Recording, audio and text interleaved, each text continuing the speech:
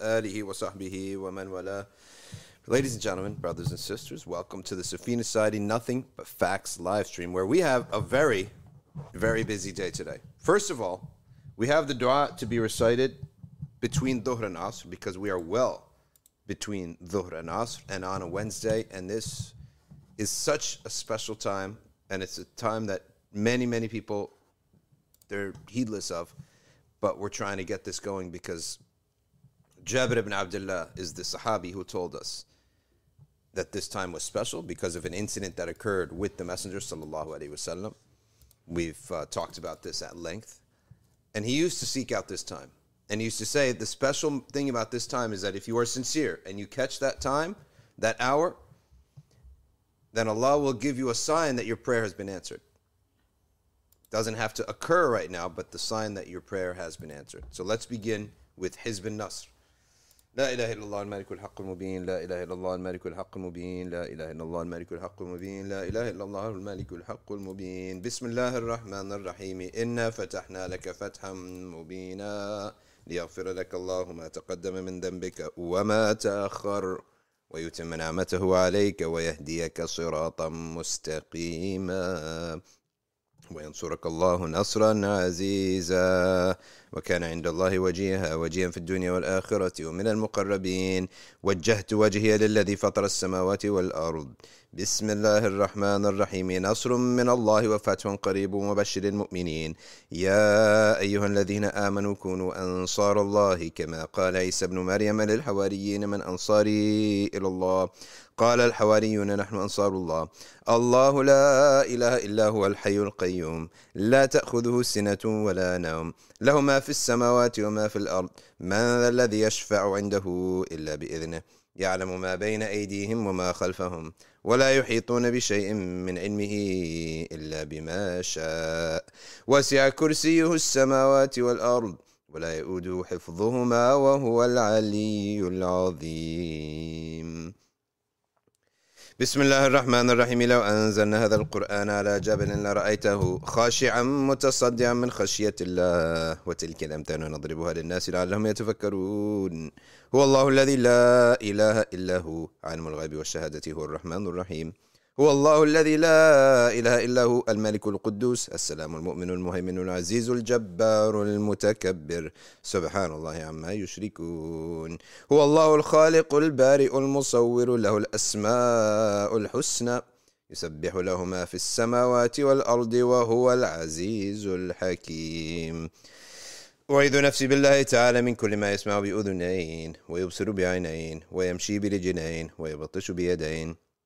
ويتكلم بشفتين حصنت نفسي بالله الخالق الأكبر من شر ما أخاف وأحذر من الجن والإنس ما يحضرون عز جار وجل ثناؤه وتقدست أسماؤه ولا إله غيره اللهم إني أجعلك في نهور أعدائي وأعوذ بك من شرورهم وتحيلهم ومكرهم ومكائدهم أطفئ نار من أراد بعداوة من الجن والإنس يا حافظ يا حفيظ يا كافي يا محيط سبحانك يا رب ما أعظم شأنك وأعز سلطانك تحصنت بالله وبأسماء الله وبآيات الله وملائكة الله وأنبياء الله ورسل الله والصالحين من عباد الله حصنت نفسي بلا إله إلا الله محمد رسول الله صلى الله عليه وآله وسلم اللهم احرسني بعينك التي لا تنام واكنفني بكنفك الذي لا يرام وارحمني بقدرتك علي فلا أهلك وأنت ثقتي ورجائي يا غياث المستغيثين يا غياث المستغيثين يا غياث المستغيثين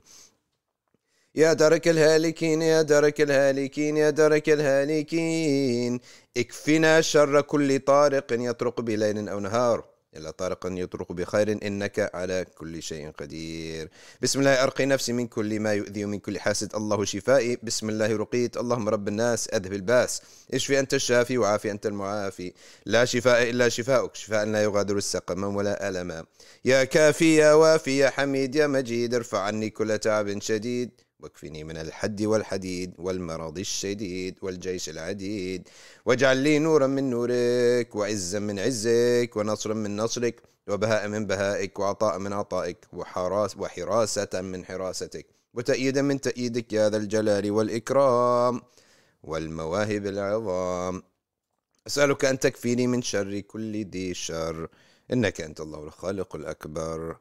وصلى الله على سيدنا محمد وآله وصحبه وسلم تسليما كثيرا طيبا مباركا فيه، والحمد لله رب العالمين ظاهرا وباطنا وعلى كل حال يا رب أرحم الراحمين.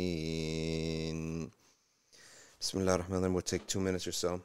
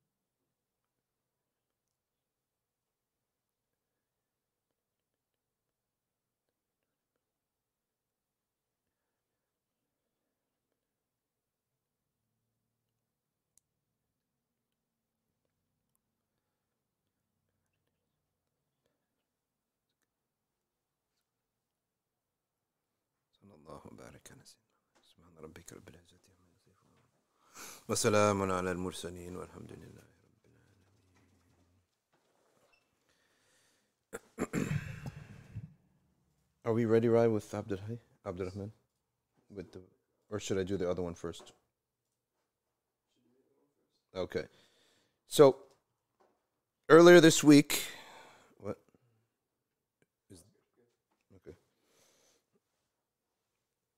Earlier this week, I spoke about a very interesting and amazing discovery by an intellectual from Syria by the name of Abd al-Daim al-Kahil. And he's an engineer, he's an intellectual, but he's somebody who had concern for the Quran, and he loves to dive deep into the Quran and look for what's called al-i'jaz al-raqami for Quran, which is the numerical miracles of the Quran. Or the i'jaz means it disallows, it stops something. I'jaz means to stop somebody, to make someone unable. Well, to make someone unable to do what?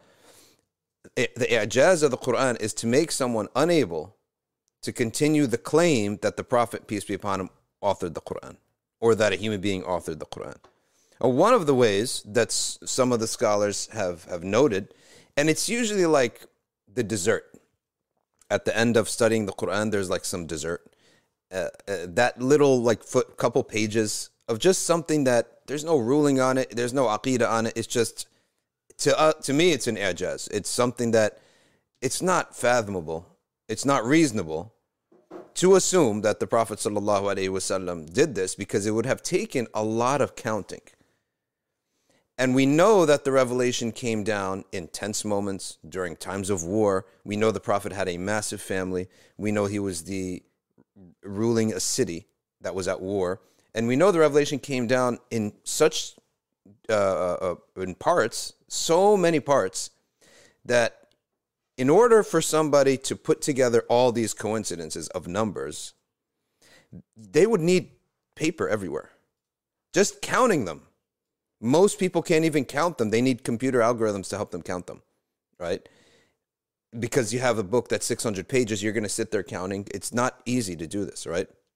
So if the counting is difficult, the authoring of it is even more difficult. And on top of that, here's the thing. People say, well, the Prophet never spoke about the numerical miracles in the Quran. That's actually a proof that he is not the author of it. Because if you were the author of all sorts of neat riddles and gems in the book, wouldn't you give a hint, right? You wouldn't want to die and people not knowing that this is there. You would give a hint. There is no mention of any of this in the seerah. It actually proves the point that the Prophet ﷺ has nothing to do with this. Now, I'm repeating this again because we're going to clip this out. And I want to explain the entire thing. Surah Al-Kahf. It's a story about some youth. And these youth lived in ancient times before the Prophet Muhammad ﷺ by many, many years, hundreds of years. And they were believers. They were believers just by their fitrah that paganism is wrong. Your mind and your heart have to tell you that idols and bricks and stuff that is just stuff could not do anything. So it's just common sense. And of course, we know the sociology of idolatry. It's just a hierarchical system that represents the tribe. And only the people at the bottom who are very ignorant of society, they think that these idols actually do anything. And if they actually get a result from it, our explanation is, بَلْ كَانُوا يَعْبُدُونَ الْجِنَّ. Shayateen al-Jinn are just fooling them and making them think that these idols are effective. Okay, so that's the explanation of oracles, medicine men, and all the stuff of the past. But these youth, the Quran says maybe there were 3, maybe they were 5. Some say 3, some say 5, some say 7, right? And don't even bother, except a minor. Don't even look at it except in a minor way. That's not the point. The point is they fled their king. And then they were seeking refuge in a cave. And then they slept in that cave. When they woke up, they realized centuries had passed. Everything was different now. And belief in Allah had taken over the city. They were believers now. And that the king there, he was a good believer, but he was facing a problem, is that his people stopped believing in the afterlife. That's the context of Surah Al-Kahf. Well, the Quran, Allah subhanahu wa ta'ala says that they slept for 300 years and add 9 more. They slept for 309 years. Now, an atheist contacted Abd al-Da'im al-Kahil, this Syrian intellectual, very knowledgeable, and he does a great job in da'wah, to be honest with you. My dad sends me his stuff all the time. That's how I discovered him. So he reaches a lot of people. And he said, are you serious? You believe you're an engineer. You believe that someone lives for 309 years and sleeps for 309 years. Now, this man, he came across a concept, which is so important. And that concept is that there is never a time where any enemy of the truth, any enemy of Islam, any mocking of the Quran, any attack on the Quran, whenever that happens, it in reality is, in what they're mocking is a proof of the truth. We look at it the other way around. It's as if Allah's using them to show us, hey, there's something here, right? It's whatever you all mock and hate, one day, sooner or later, there will be a proof of this book in that thing that you're talking about. So he went in and he then decided to look into the story of the people of the cave. And he said, I looked in knowing for sure that we will come upon something that is i'jaz. It stops people from this, from what they're saying, the falsehood that they're saying. Keep in mind, believers do not need these. No one's belief is going to be, but no one's belief is, our aqeedah and our belief is not based upon these things, but it definitely gives you, like, is your belief in Allah and Islam and the Prophet based upon like lions and zebras and contemplation? No, you believe in the truth because of a lot of other things. But those things, when you discover some miracle in nature or some very unique thing in nature, it increases your iman. And that's what it is for us, this numerical observations, let's call them that, numerical observations in the Quran, if they don't really strengthen you and sort of make you say, subhanAllah, this is the word of Allah, this is not the word, no human being could have authored this, then something's wrong with you. Okay. I hate to put it that way, but That's how it is. Well, when he studied this, he discovered something, that the word that they remained, which is the issue at hand, how could you remain for 309 years, is labithu. And that word labithu comes in this passage 6 times. And he noticed that this word is not used like this in any other surah. It's used, the root, and it has different derivations, is in the Quran. Not that many times, but it's in the Quran. But none of them in one word repeated all over. So he took from this and he said, there has to be something about this. Like that word, it's going to revolve around that. So he closed off the passage from the first mention of the word labithu to the last mention of the word labithu. Again, labithu means to remain, which is the issue at hand. How could you remain sleeping for 309 years? And Allah speaks about them. Starting with ayah number 12. ثم بعثناهم لنعلم أي الحزبين أحصى لما لبثوا أمدا. That's the first mention. It then goes into the next ayah, and the next one, and the next one, all the way, it's 2.5 pages essentially, until ayah number 26, with the last word being قُلِ اللَّهُ أَعْلَمُ بِمَا لَبِثُوا. Okay? And remember, he's interested in the numeric observations of the Quran, so he counted from one to the other and found the number of words is exactly 309 words. There are 309 words in the passage that describes their staying in the cave. That's what he came out with, and he immediately contacted back this person. And that actually sparked the person leaving his atheism. He's an Arab from Muslim background, but sometimes you become atheists. So he came back, actually, to the truth. Just from this. So you can't tell me that that has no use. Now, when you count these words, and I'm going to put it up in the video that we're going to clip, and I've already put it on my Facebook. When you count them, the waw is a harf, but it is a word. Whereas all the other huruf, particles like fa, ba, li, they're all connected to the word. So they're treated as part of the word. But the waw is not treated as part of the word. It's separate. Okay? So when you count them, that's how it is. Another thing people need to know is that lawla is one word in the Arabic language. The word lawla is a one word, even though it consists of 2 different words, but it's a compound word, right? Every language has compound words, right? So like doormat is one word, right? So lawla, if you look in the Arabic, study Arabic grammar, it is treated as a one word. So it's very clear, and the way that I put it, and you're not going to see it here, obviously, but I put the number on top of every word. Definitely can't see it, but you'll be able to see it when I clip this out and overlay the images. Okay. Now, there's another thing that is totally amazing here. I love this part. It's a little extra. So when you get to the end of this, if you notice, Allah subhanahu wa ta'ala says, إِلَّا أَن يَشَاءَ اللَّهُ وَاذْكُرْ رَبَّكَ إِذَا نَسِيتَ. Remember your Lord if you forget. وَقُلْ عَسَىٰ أَن يَهْدِيَنِي رَبِّي لِأَقْرَبَ مِنْ هَذَا رَشَدًا. Okay? And for sure my Lord will guide me to the best of guidance. Then it says, وَلَبِثُوا فِي كَهْفِهِمْ. They stayed in their cave. ثَلَاثَ مِئَةٍ سِنِينَ. So it says they stayed in their cave for 300 years.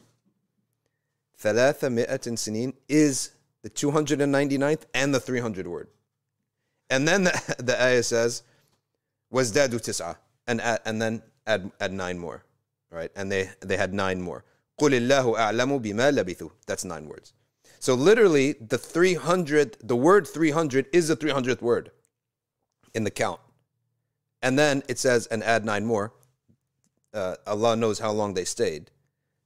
That's the extra 9 words. So even in the construction of the words together to put this passage together, the 300 matches with the 300, and the 309 matches 1 word for every year that they lived. So Point being here is that whenever any of these people, such as some of these extremist Protestant evangelicals who just have nothing to do except attack Islam, they love to attack Islam. And I used to say, I'm not even answering this stuff. It's nonsense. No, I changed my position. I actually now believe whatsoever they say, if you think hard enough, you're going to find something special there. If you think hard enough, you'll find something very special. David, I think his name is David Wood. What's his name? David Woods or David Wood. He's always attacking Islam. Of course, the atheists and especially the Arab atheists, familiar with the Quran and familiar with the Hadith. This is how Allah subhanahu wa ta'ala says that يُرِيدُونَ أَن لِيُطْفِئُوا نُورَ اللَّهِ. They seek to put out the light of Allah. But it's never going to happen, right? It's never going to happen. And what you do is, all you are doing is increasing us in Iman. You're increasing us. And you're actually increasing us with things to show people that this is not the word of a human being. That's the whole point. Okay. I want to also say something else. I also shared on social media the observation of a kid, just a youth who went to Qatar. And he said, the Muslim culture, it looks like they figured something out in not having alcohol in their gatherings, right? And that they're very generous. So, yeah, he's just talking. He's not making a philosophical statement. But what I'm noted immediately is that no, you cannot, I challenge you, get any civilization, any group of people, okay, to collectively not use alcohol without a sacred source, a sacred commandment. It's impossible, right? It is impossible. And even the other people who share the sacred with us, they don't do this. Like Jews and Christians, they have a concept of sacred. They drink, right? I remember in college, I had to go right there on College Ave. I had to go and write a paper on the Sabbath. So I went to one of their events. And it's basically at Asr time, they have a huge dinner called the Seder. And then by Maghrib, I think it has to be over. It turns out, I think I was with conservative or reformed Christian or Jews, and the lights were still on. I was like, are you allowed to have that, right? But I sat there, I ate the meal, and they warned me though, there's alcohol in this, right? And truth be told is that some of they turn a blind eye to the under 18, right? And they just let them have a sip, right? And so, but they drink. And of course, Christians drink. You can't get hundreds of thousands of people to avoid alcohol without a very deep-seated faith that is strong. And that's really the testimony here, right? Go and try to do it any other way. It's not going to work. So he's like, oh, they figured it out. I know he's just using an expression, but the truth of the matter is no human beings would do this. And no human beings would give up their wealth and give charity generously. And I'm not going to make a comparison because some people may say, oh, a lot of cultures are generous. But we have to admit that you go to Islamic countries and they're absurdly generous. Did you know that one time I got in some trouble in Saudi Arabia? Just innocent trouble, really, because I didn't know certain rules that you could not travel without your passport. Like, you have to move inside the country. I didn't know this, right? So I just got on a bus. I made Umrah, got on a bus and went to Medina, right? I didn't know the rules. And then they said, I was like, I don't know, 19 or 20. Where's your passport? I was like, it's in the hotel. And he's like, what hotel? I was like, I pulled out the room key. I was like, I don't know, the hotel that's like right next to the library that's got a brown building. I don't know, it's a hotel. I got the key. Everything's walking and taxiing, so I didn't take an address, right? They're like, oh, you're a problem. So they booked me. I'm telling you, this was like getting booked by your uncles. I got booked. I'm in the thing, and the guy, and it's like a Monday night. Nobody's doing it. Nothing's going on in the Medina Police Department. He calls me in. There's food. All the cops. They're police officers, right? And I'm supposedly like someone under suspicion. I'm eating. They're feeding me, right? And we're sitting around literally in an office, drinking tea, talking about America, all that stuff. And then they're like, well, all right, let's get down to business, make sure you're not a spy, right? And then I had to describe the hotel. Then they're, hey, what's the brown hotel look like that's across the street from this gate? And then they finally faxed over my passport and they let me go, right? They didn't even let me go like without anything. Like, do you have money to get back? And I'm like, subhanAllah. And that's what Sheikh Hashim said. All of his entire life, journey into Islam was the generosity of the people. You cannot inculcate this without a faith. That the faith is very simple. There is a creator. He will provide for everybody. Never have fear of giving food away. That's how simple it is. But you have to have this. The challenge is not in getting this in one person. It's in millions of people. Generation after generation after generation until it seeps into a culture. That's the key. And that's why I personally would put a measure that a community that understands Islam, that has imbibed taken Islam to heart. What's the word? Imbibed, imbued, the embodied. That's really truly embodied this deen, is that community that's going to be friendly to you before you're friendly to them. By the way, this is across classes, so it's not like the rich are generous and the poor. Like everyone's like this. People who don't have anything are still generous. Mm-hmm. Everyone's like this, and in rich countries in Europe, you don't get that same thing, bro. So we saw what that Scandinavian, yeah, that study about the Scandinavians, how stingy they are, and it's like, and not to put people down. If I didn't believe in Islam, if you didn't believe in Islam, if you didn't believe in Allah, and when you're weak in faith, if your iman, if your remembrance of Allah is weak, okay, you're not going to share. If you're wondering how I'm going to pay my bills this month, you're not going to share, right? It's a very simple concept. And it's all about remembering that Allah Ta'ala is there. He's the generous. He will provide. It's guaranteed. And the Prophet ﷺ said, look at how much he's provided for the animals before you. The fish have all eaten. The whales are eating. Everyone's eating. There's no worry about provisions. And this obsessive fear from secular people that the world's overpopulated. It's not overpopulated. Distribute the wealth properly. Your guys, your capitalism is a belief. The belief aspect of capitalism is the problem. And by the way, the Marxists also have that false belief aspect, that there's a limited quantity of everything, right? That's their idea. They've been saying there have been limited quantities of everything for every generation. Every generation, there's like, if you go back, let's say coal. We're running out of coal. There's plenty of coal in the earth. We're running out of trees.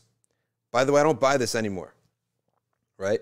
What's better, using some trees or all our kids' eyes are bleeding from 8 hours on the screen? Get them books, right? Get them books. The kids cannot, their eyes are red. And all the testosterone of the boys is going down because of the blue light. I look around. There's plenty of trees, right? There's also an arrogance to that. Yeah. That you think that this planet that has been around for, I don't know, hundreds of millions of years. That you can destroy it, right? You all of a sudden came and you can destroy it, right? You cannot destroy it. But it's been through much worse. Like, we forget that how much yeah. disaster took place on Earth prior to humans, and how much, whether it's asteroids or Yeah. natural disaster, things that would wipe out entire cities now. Yeah. And we think that because, It's complete arrogance. And on top of that, just think logically, if we were actually destroying the earth, stuff would happen that would eliminate us, right? Yeah. If you're actually destroying the earth, you're destroying yourself. So the earth will cleanse out us before anything else. So that's the idea here, is that it's generosity. And that's one of the nicest things I like to hear about the World Cup commentary. Is I like to hear these comments that women went there.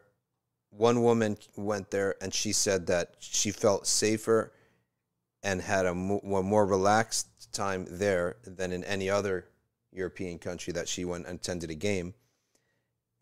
She's like, my father would not let me go to Qatar, she says, according to that, how she says it, without him. Because she's all into like women for soccer, stuff like that, right? So she goes. And then they're like, I don't even need you, Dad. Like she's like, it wasn't even needed because nobody was bothering her. People weren't harassing her. So That's good. I can't say that would be the case for all Muslim countries, to be honest with you. Egypt, Syria, these places, they have some craziness there. But it's nice to hear that stuff. That's it. And when someone says, oh, but they built it with slave labor, are we going to just, what is this, a tit for tat thing? I don't know how they built it, right? All I got the person's testimony in front of me. That's what's valuable, right? And you think everyone else is some kind of innocent, you know, when the Olympics was in China, are they innocent, right? Of course, anyone who runs a government is going to be grimy. That's just the fact. Who cares about the government? What I care about is the people. That's what dawah, to me, dawah is the people. It's not the governments. All governments are going to be grimy in one shape or way or other. So in any event, that is item number 2 under our belt. Item number 3 is that we have the passing of Sheikh Abdul Rahman al-Kittani. Let us read a little bit about Sheikh Abdul Rahman al-Kittani. Rahimahullah, he's passed away, and he's pictured here a long time ago with his sons in one of those. That's Abdul Hayy. Throughout his extensive travels, the father, Abdul Hayy al-Kittani, the Kittani, it's a family of Ahl al-Bayt in Morocco. It's a big family that they are from Ahl al-Bayt, and they tend to have a lot of scholarship in their family. It's a blessed family. So Sheikh Abdul Rahman al-Kittani there on the left, he would request the preeminent scholars of his time to grant him and his children authorization in hadith. Consequently, Sheikh Abdul Rahman received general authorization from a number of leading scholars such as Ahmad Rida Khan al-Barelwi, Hassun al-Nawawi, Abu al-Khair Abidin, Yusuf al-Nabahani, Badr al-Din al-Hassani, and Muhammad Bakhit Muti'. He had one of the highest chains in hadith. If a chain is short, it's called high. If it's long, it's called low. Imagine it, you writing on paper, the entire chain starting from the Prophet ﷺ down. And then the short chain you'd stop, the long chain you'd keep going. So the short chain is high on the paper, and the long chain is low on the paper. That's what they call Ali and Nazil. So he was a sole destination for transmitting Jami' at-Tirmidhi. Okay. There's a lot of, he was a living legend, celebrated for his high chains in hadith, more widely recognized as the last surviving son of arguably the most prolific transmitter of hadith in the 20th century, Abdul Hayy al-Kittani. That's the father who's there. Abdul Rahman al-Kittani is his last surviving son. This is the picture of them in their home in Fez, Morocco, alongside some students of knowledge. Despite his deteriorating health, he was gracious enough to let us, this is the website. They're talking about how they talked to Abdul Rahman al-Kittani before. Okay. He was born in 1919. SubhanAllah. 1919 he was born. His father was his biggest sheikh. He read and heard Bukhari to him 6 times. Muslim, Muwatta, Alfiyat al-Iraqi. Alfiyat al-Iraqi is such a beautiful work in hadith, especially if you get a good sharh on it. Okay. And he also heard from his uncle Muhammad ibn Ja'far al-Kittani. Sheikh Abdul Rahman al-Kittani studied Maliki law, theology, and other subjects at Al-Qarawiyyin. Throughout his extensive travels, his father, Abdul Hayy, made it a point to request all the preeminent scholars to give him high ijazat, meaning short chains. He narrates Bukhari through 18 links, okay, which is currently the shortest relied upon transmission of the Sahih through unbroken audition. Okay, one of the chains is Abdul Rahman al-Kittani from his father, Abdul Hayy. I'm not going to read the whole chain for you here. And he has it written here. He got images of the handwritten authorizations. This is so important because that's how we know our religion is sound. The transmission of it is sound. That's why it was so laughable when that Christian preacher used a painting made 1400 years after Jesus to bring any piece of information about Jesus, because like, have you ever heard of a primary source before, right? A painting that means absolutely nothing. So it's like someone wrote a poem about the prophet for now, and someone taking it seriously, like a poem describing the prophet or a painting of the prophet. It means nothing to us. There's nothing there. There's no chain, right? Unless you're using some evidence. During one of his pilgrimage travels, Sheikh Yunus Janpuri got wind of Sheikh Abdurrahman's presence during the Hajj. With the help of his students, Sheikh Yunus undertook the arduous journey to obtain authorization of hadith from him. He would later boast that he met a student of Muhammad ibn Ja'far al-Kattani, the author of Al-Risala al-Mustatrafa. Given how active and engaging a host he was, he actually sang poetry with us. He seemed much healthier than would seem his age. His state was reminiscent of Sufyan ibn Uyayna, who lived in the time of Imam Malik. His observation that anyone who pursues hadith will have a glow on his face, as evidence of the Prophet's supplication, "May Allah brighten the face of the one who hears my words and preserves them until he transmits them to others exactly as they heard them." Subhanallah al-Azim. That is amazing. That is amazing. We need some maqra'ah here. We need a maqra'ah. Maqra'ah is, it's not an explanation. It is literally just the sheikh reading you the hadith and exactly how it is, with only just if a different word, and he explains it. Right? We need that here. That's part of our religion, is this maqra. And these gatherings are extremely blessed because you keep saying sallallahu alaihi wasallam and you're reading the hadith of the Prophet sallallahu alaihi wasallam exactly how it was heard. He had poor health and other factors, so getting an opportunity to read hadith from him became very difficult. Sheikh Yunus once aptly observed, scholars maintain that hadith audition, sama', was a form of rizq. It's a source to gain wealth. In other words, a source in which Allah subhanahu wa ta'ala supplies you with rizq. And so that's the end of...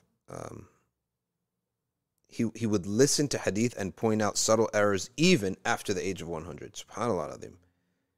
SubhanAllah. And when you see these hadith masters, it's amazing. Hafiz Ghulam Yasin, right here in Jersey City. Oh, if you read to him a hadith from Sahih Muslim, he said, yes, but from so-and-so's transmission, it doesn't have this word. From so-and-so's narration, it adds this word. Is an encyclopedia. Yes, this winter, we should ask him for Muwatta, which is one of the shorter books. That's why not because we're Malikiya, but because it's one of the shorter books. It has about 1,890 entries. The Muwatta. Bukhari is close to 7,000 entries. So I'm down with that. This winter, we could do that as a Sunday activity. We'll probably be at Hajj, but you guys can run it and do it, inshallah. All right, next order of business. Affairs of the Ummah. What are the affairs of the Ummah besides the fact that our Ummah is now... I mean, I have never heard the Arabs make such dua as I have heard in the World Cup. I got to be honest, right? Have you?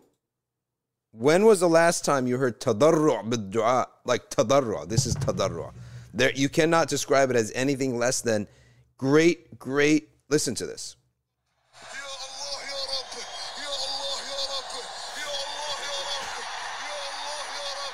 This is tadarru' bid-du'a, right?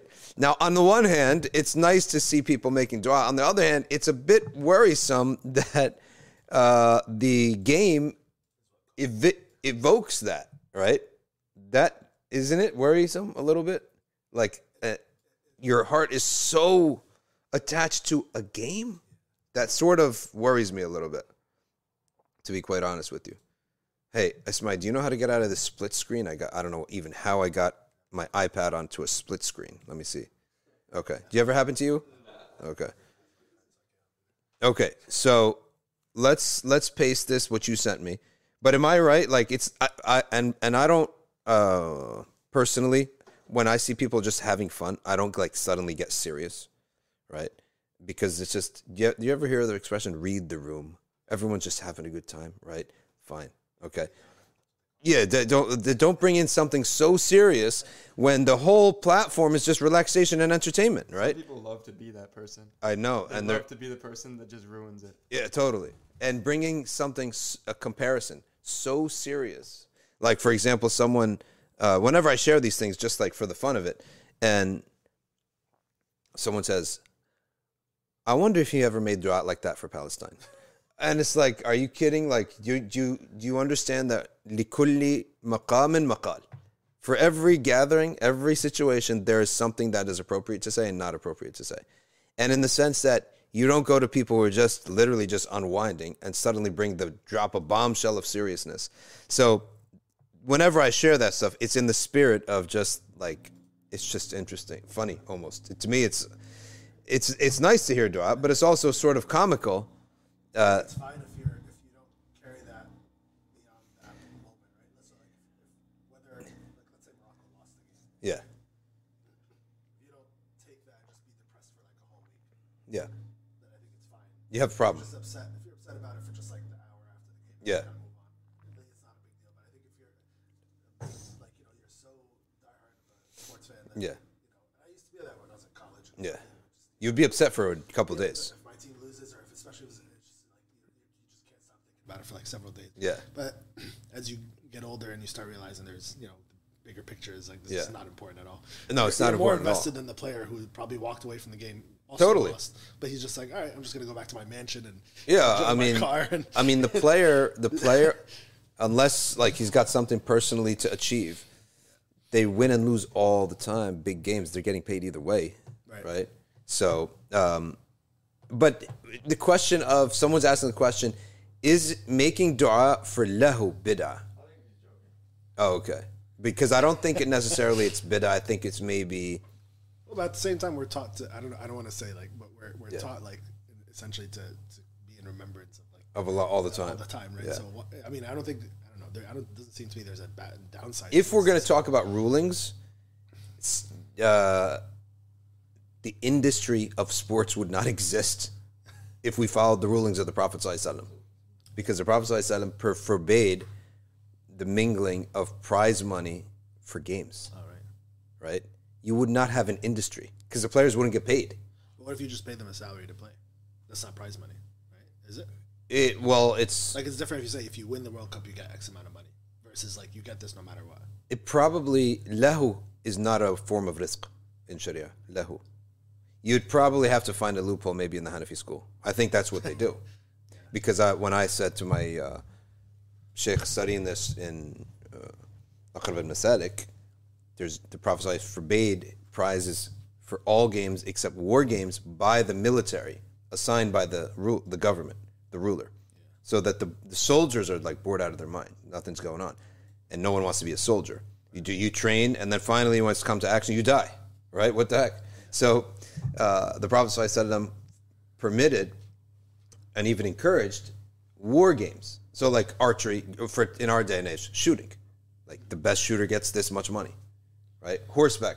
Today maybe, I don't know, cars might be a bit dangerous, but some kind of, anything that's a tool that's used in war. That the government establishes this as a contest.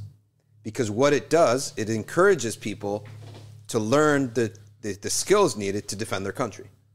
And say, when people say, oh, you're a very militarized country, I said, listen, if you're speaking English, don't talk.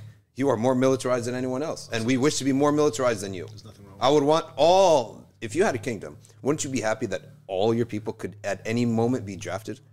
You feel strong about that, right? Wow. So we have no shame in that, be militarized, right? So to that then, can we say, or can somebody make the argument that having sports, even if it's not military related, encourages a population of lahu? No, but also you can make the opposite argument where the more people are into sports, the more likely they'll play it themselves, which puts them into shape. And it puts them into shape, but their mind is not game, into shape. I mean, that's a societal thing too, right? So I guess you can have sports without making it such a, because we've made sports into this multi-billion-dollar industry, right? And it's such a big deal. But I think having sports in general and encouraging that. Like even some kind of, like a lot of countries have a sports ministry, right? Youth and sports ministry and all this stuff. You have to. You got to be in shape.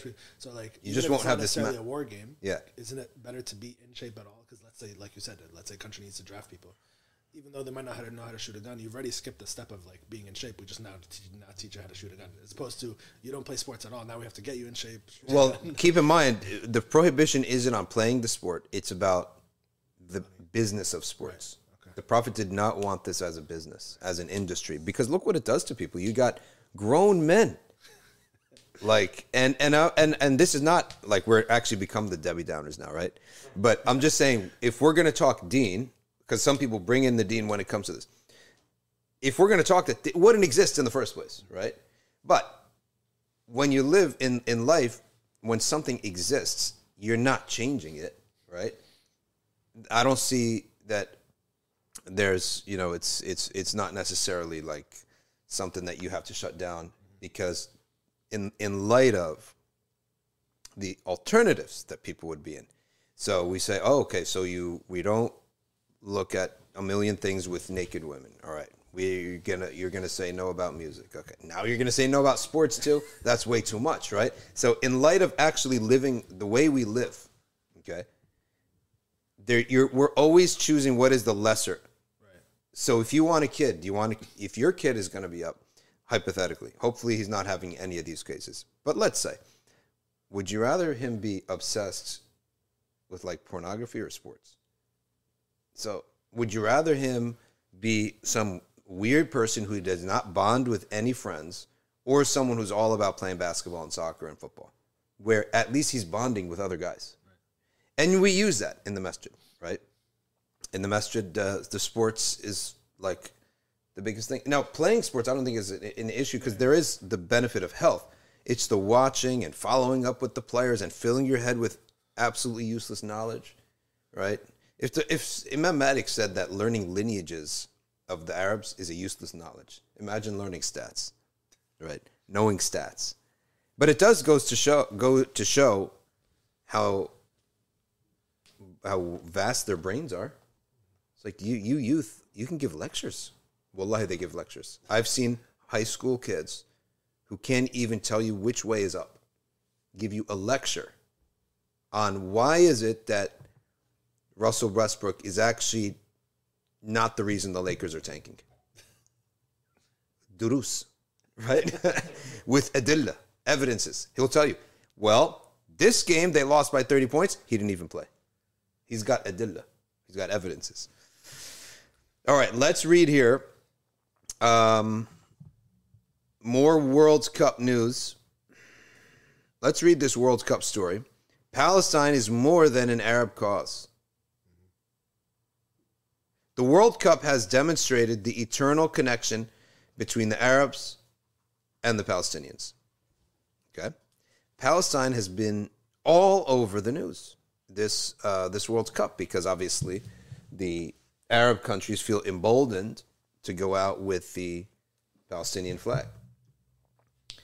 So I'm sure that some Westerners are saying, oh, the Palestinian flag is out, but the gay flag is not. We say, yeah, because not everything is equal, right? We don't believe in things the same way that you do. Simple as that. Go put the Palestinian flag out in an NBA game or an NFL game. You will not have a career. When those poor Muslim guys made sajda on the Kansas City Chiefs, guess what? Their career ended a few years later. Not even, I think way less than that. They were pushed out of the league. Am I mistaken that they were pushed out of the league? I'm sure they were pushed out of the league, right? I think they were pushed out of the league, because they were pretty good. There were two defensive players for the Kansas City Chiefs, and they made sajda the way the European soccer players make sajda, because half the European soccer players, they're from, it's a very popular thing to do the sajda. In the video game, you know what they call that move? Oh, I know. I've seen it. I forgot what they call it.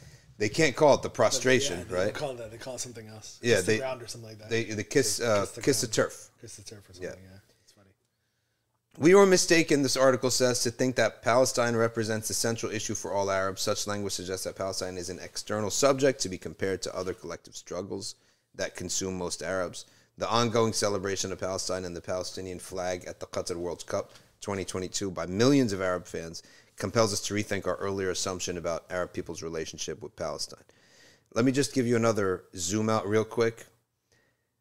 I think that soccer was invented by England, right? And the World Cup was founded by England, right? And England only won one World Cup. But the truth of the matter is that England, at least when they were the empire, they won every World Cup because they got all of you fools devoting all your attention to this contest while they're colonizing your countries, right?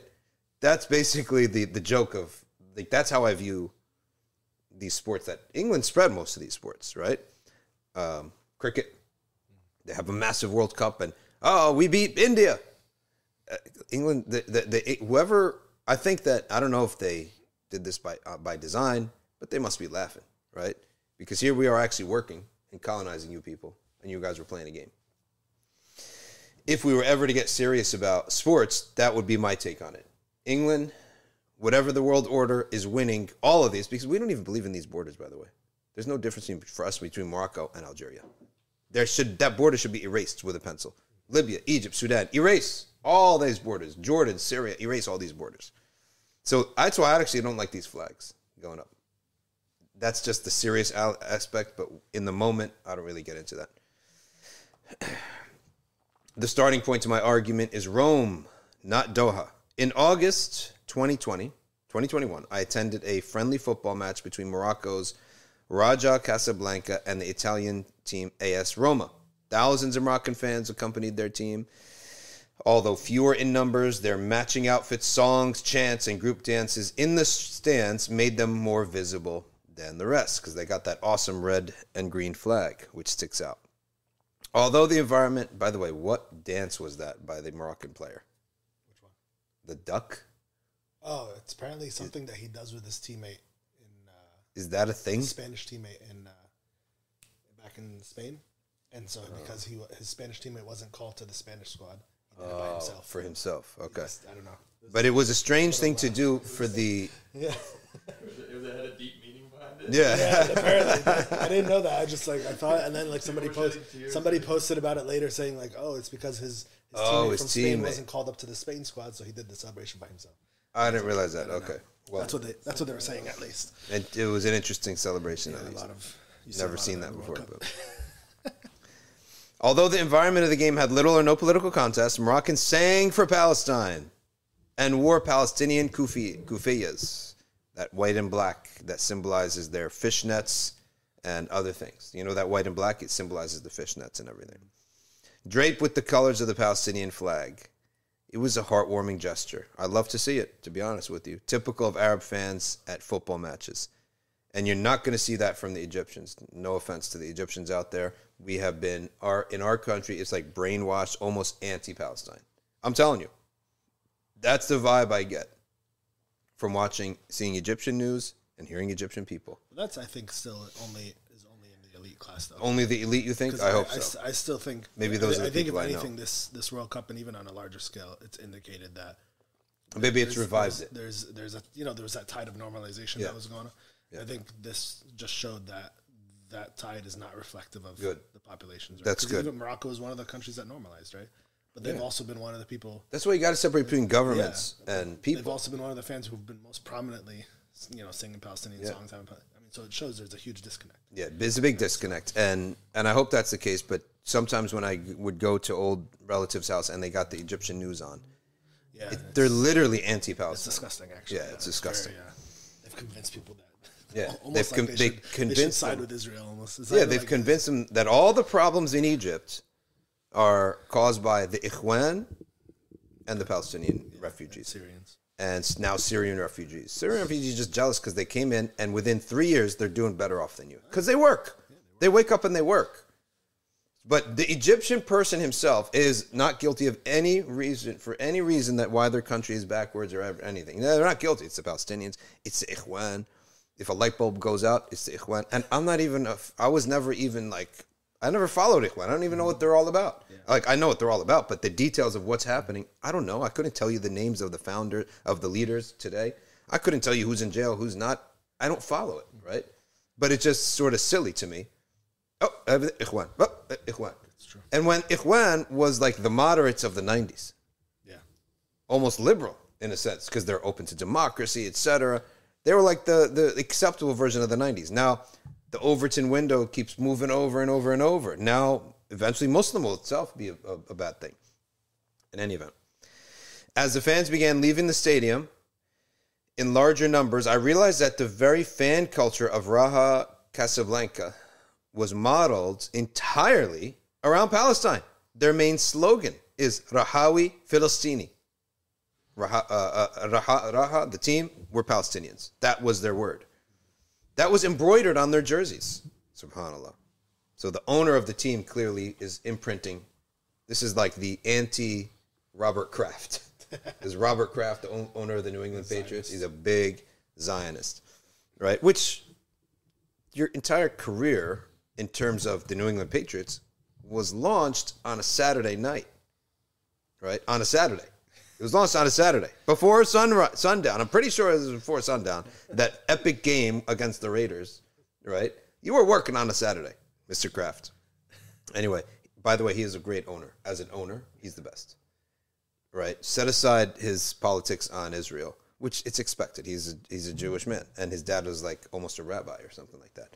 So, but as an owner, he's one of the best.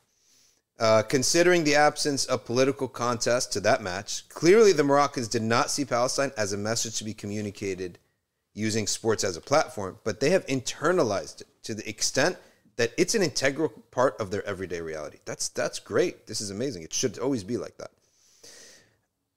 When I asked a group of Moroccan fans on why they embraced Palestinian symbols, the question puzzled them. They said, Palestine is in our blood. The love for Palestine is in our veins. A man said, overcome with emotion. SubhanAllah. Can you tell me, and look up on your phone, who designed that Palestinian flag? I think all these Arab flags were designed. Post-colonial. All these Arab flags were designed by a lazy designer who, after Sykes-Picot. Hey, Rai, could you type in and get us an image and type in all Arab flags? All these Arab flags, it's a lazy designer who like had 3 minutes to come up with all the flags. So he's like, all right, green, white, black with a red stripe. Green, white, black with a red triangle. Look at that. Here it is, Sharif Hussein. Copy that, paste that, please, and put it up. There's like 2 unique flags. Everything else is red, white, black. Red, white, black with green stars. Red, white, green with a black triangle. Is there anything? I think it's... All right, tell me. So this is actually interesting. I didn't know this. The origin of the Palestinian flag was designed by none other than Sharif Hussein, who led the Arab revolt against the Ottomans. Sharif Hussein, who led the Arab revolt against the Ottomans. Okay. And this was in 1916. Yeah. Palestinian people raised it as the flag of the Arab National Movement in 1917. And then finally in 1947, the Arab Ba'ath Party interpreted the flag as a symbol of the liberation of and unity of the Arab nation. All right, look at these flags that are up on the screen. Algeria, it's a nice flag. Saudi, why'd you put the Shahada? That flag is going to be on the ground. It's going to take the Shahada off the flag with some respect, right? And actually, they did say that the Saudis said we're taking the Shahada off the flag. I think it's for secular purposes, right? Because all their behavior indicates they want to be totally secular. Right. But that is actually something I would agree with too. Shahada does not belong on something you wave like that, and then it goes on the ground, blah, blah, blah. Okay, Morocco, all right, nice flag. What is that? Tunisia, nice flag. Qatar, okay, it's something. But go from the top left picture there, under that, and that whole second row, and the one on the third row in the left. Yep. It's all the same, right? What's going on here? It's interesting because I've always... There are 3 that are literally 6th graders could have done a better job. I'm interested in who's the blue with the white star. Who? Oh, the Uyghur flag. Okay. I thought they have a hilal. I don't know why it says Arab though. Anyway, what is the Mauritania, actually. The Mauritanian flag? That's not bad. What is that flag with the red, black, and green and the crescent? What is that? That's Libya. That's Libya. The one next to Lebanon. Yeah, that's Libya. Right. Yeah, that's Libya. Okay, that's nice. Gaddafi had the solid green flag. Nothing. Yeah. Else. This was pre-Gaddafi, and they brought it back after Gaddafi was off. I have to say, I think aside that. That's the one. Sorry, yeah. Which one? The blue one. the star. The blue with the smallest is Somalia. Okay, yes. And the Uyghur is the crescent. Yeah, they have a crescent on theirs. I like that one, but it's too soft for Somalia. Like, that's like an artist's look. Somalians aren't like that. They should have like an axe or something, right? The Somalians are tough. It needs to be brown and black or something like that.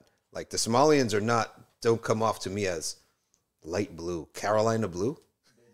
Baby blue? This is like the opposite of your personality completely, right? So you see what I'm talking about? How that's why I'm not a fan of these flags. I just don't. I see them. They represent to me. Okay, they represent to me the Sykes-Picot Agreement, Right. of the splitting up.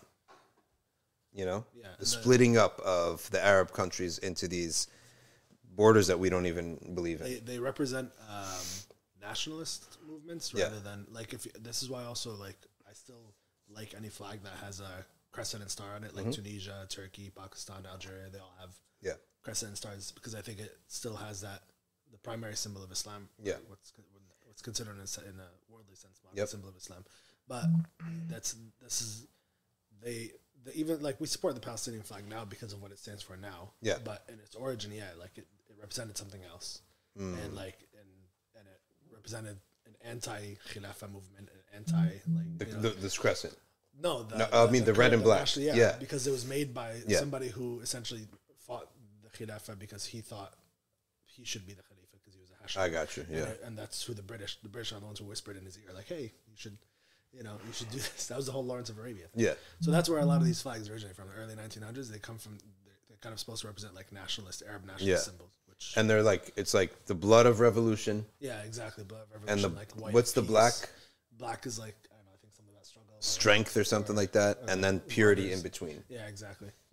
Yeah, so none of those, all those red and white black flags, they rub me the wrong way. I like the, in terms of all these countries, Pakistan is special to me. It's like explicitly founded as a place for Muslims, right? No matter what, all the nonsense that goes on with their, again, what do I care about their government? The regular person, right? The intent. The Islam there is a very deep part of their identity. Whereas you do find in Egypt an escape from this. And they'll say, well, we're Egyptians. And they'll go back to the papyrus and the pharaohs. The pharaohs would have enslaved you. You're weak, right? You have nothing to do with the pharaohs. Right. Your name is like Hassan, right? Your name is Amr. Okay, you have nothing to do with the glory of the pharaohs, and that was a pagan glory. Why would you go there? But they do go there, and you could see that the Egyptian tourist companies and all that, they spend so much on promoting and polishing off the pharaonic element. So that's not a good thing to me. And they did that whole remember they did that whole procession from the old Egyptian museum. Yeah, that did an 8-mile procession. Yeah, with like pharaohs and that's like, are you insane? Do you want to get like adhab of Allah come upon you? But nothing like that for the masajid of the Salihin.